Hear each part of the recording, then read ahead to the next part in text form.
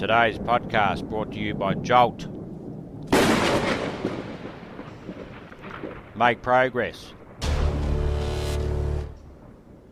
not excuses. Dream big.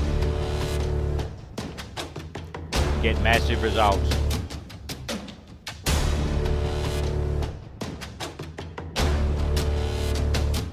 Now, there are three kinds of motivation that I want to look at. First kind is fear motivation.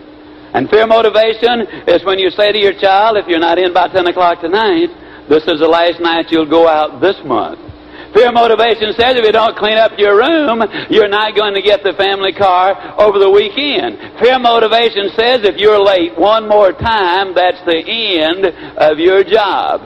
Fear motivation on some occasions is effective, but it is not a permanent type of motivation. Then there's the second kind, which is incentive motivation. Incentive motivation says if you lead the parade, if you're number one salesperson, if you raise productivity 3%, if you do a certain job, then you're going to win the trip to Hawaii or Yazoo City or some other place. That's incentive motivation. I think most of us have seen the picture of the donkey.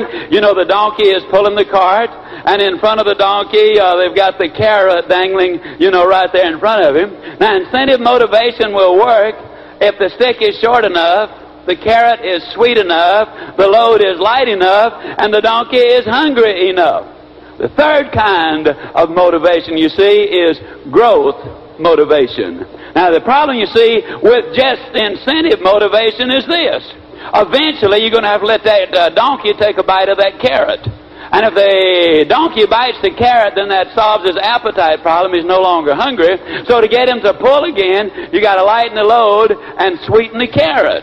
But the problem there is eventually you got a profit and loss situation, and when the profits are gone, then the business goes under. We're seeing that in our automotive industry right now, are we not? There was too much cost and not enough profit, and the net result is everybody's in trouble. So let's look, if you will, at that third kind of motivation, which is called growth motivation. Now, I'm not going to be negative at this time. I'll be like the little boy who came home from school one day and said, Dad, I'm afraid I flunked that arithmetic test. His dad said, Son, that's negative. Be positive. He said, Dad, I'm positive I flunked that arithmetic test.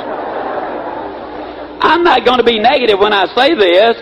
I am going to be absolutely positive when I say to you that there are going to be some difficulties in your life ahead. You're going to sponsor somebody and know they're going to be the greatest, and they're never going to leave the house.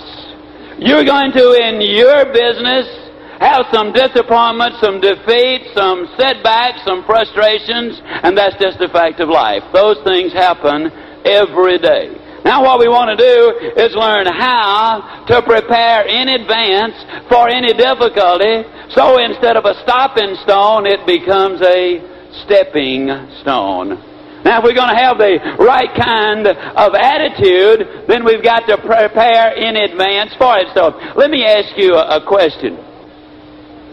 If you knew about a disease that was responsible for putting more people on the unemployment rolls, ending a lot of people's marriages, putting more people on welfare, breaking up a lot of otherwise good friendships, creating more disturbances and disasters in our country, this disease does more of all of those things than all other diseases combined. I know without asking you, you would say that's a pretty serious disease.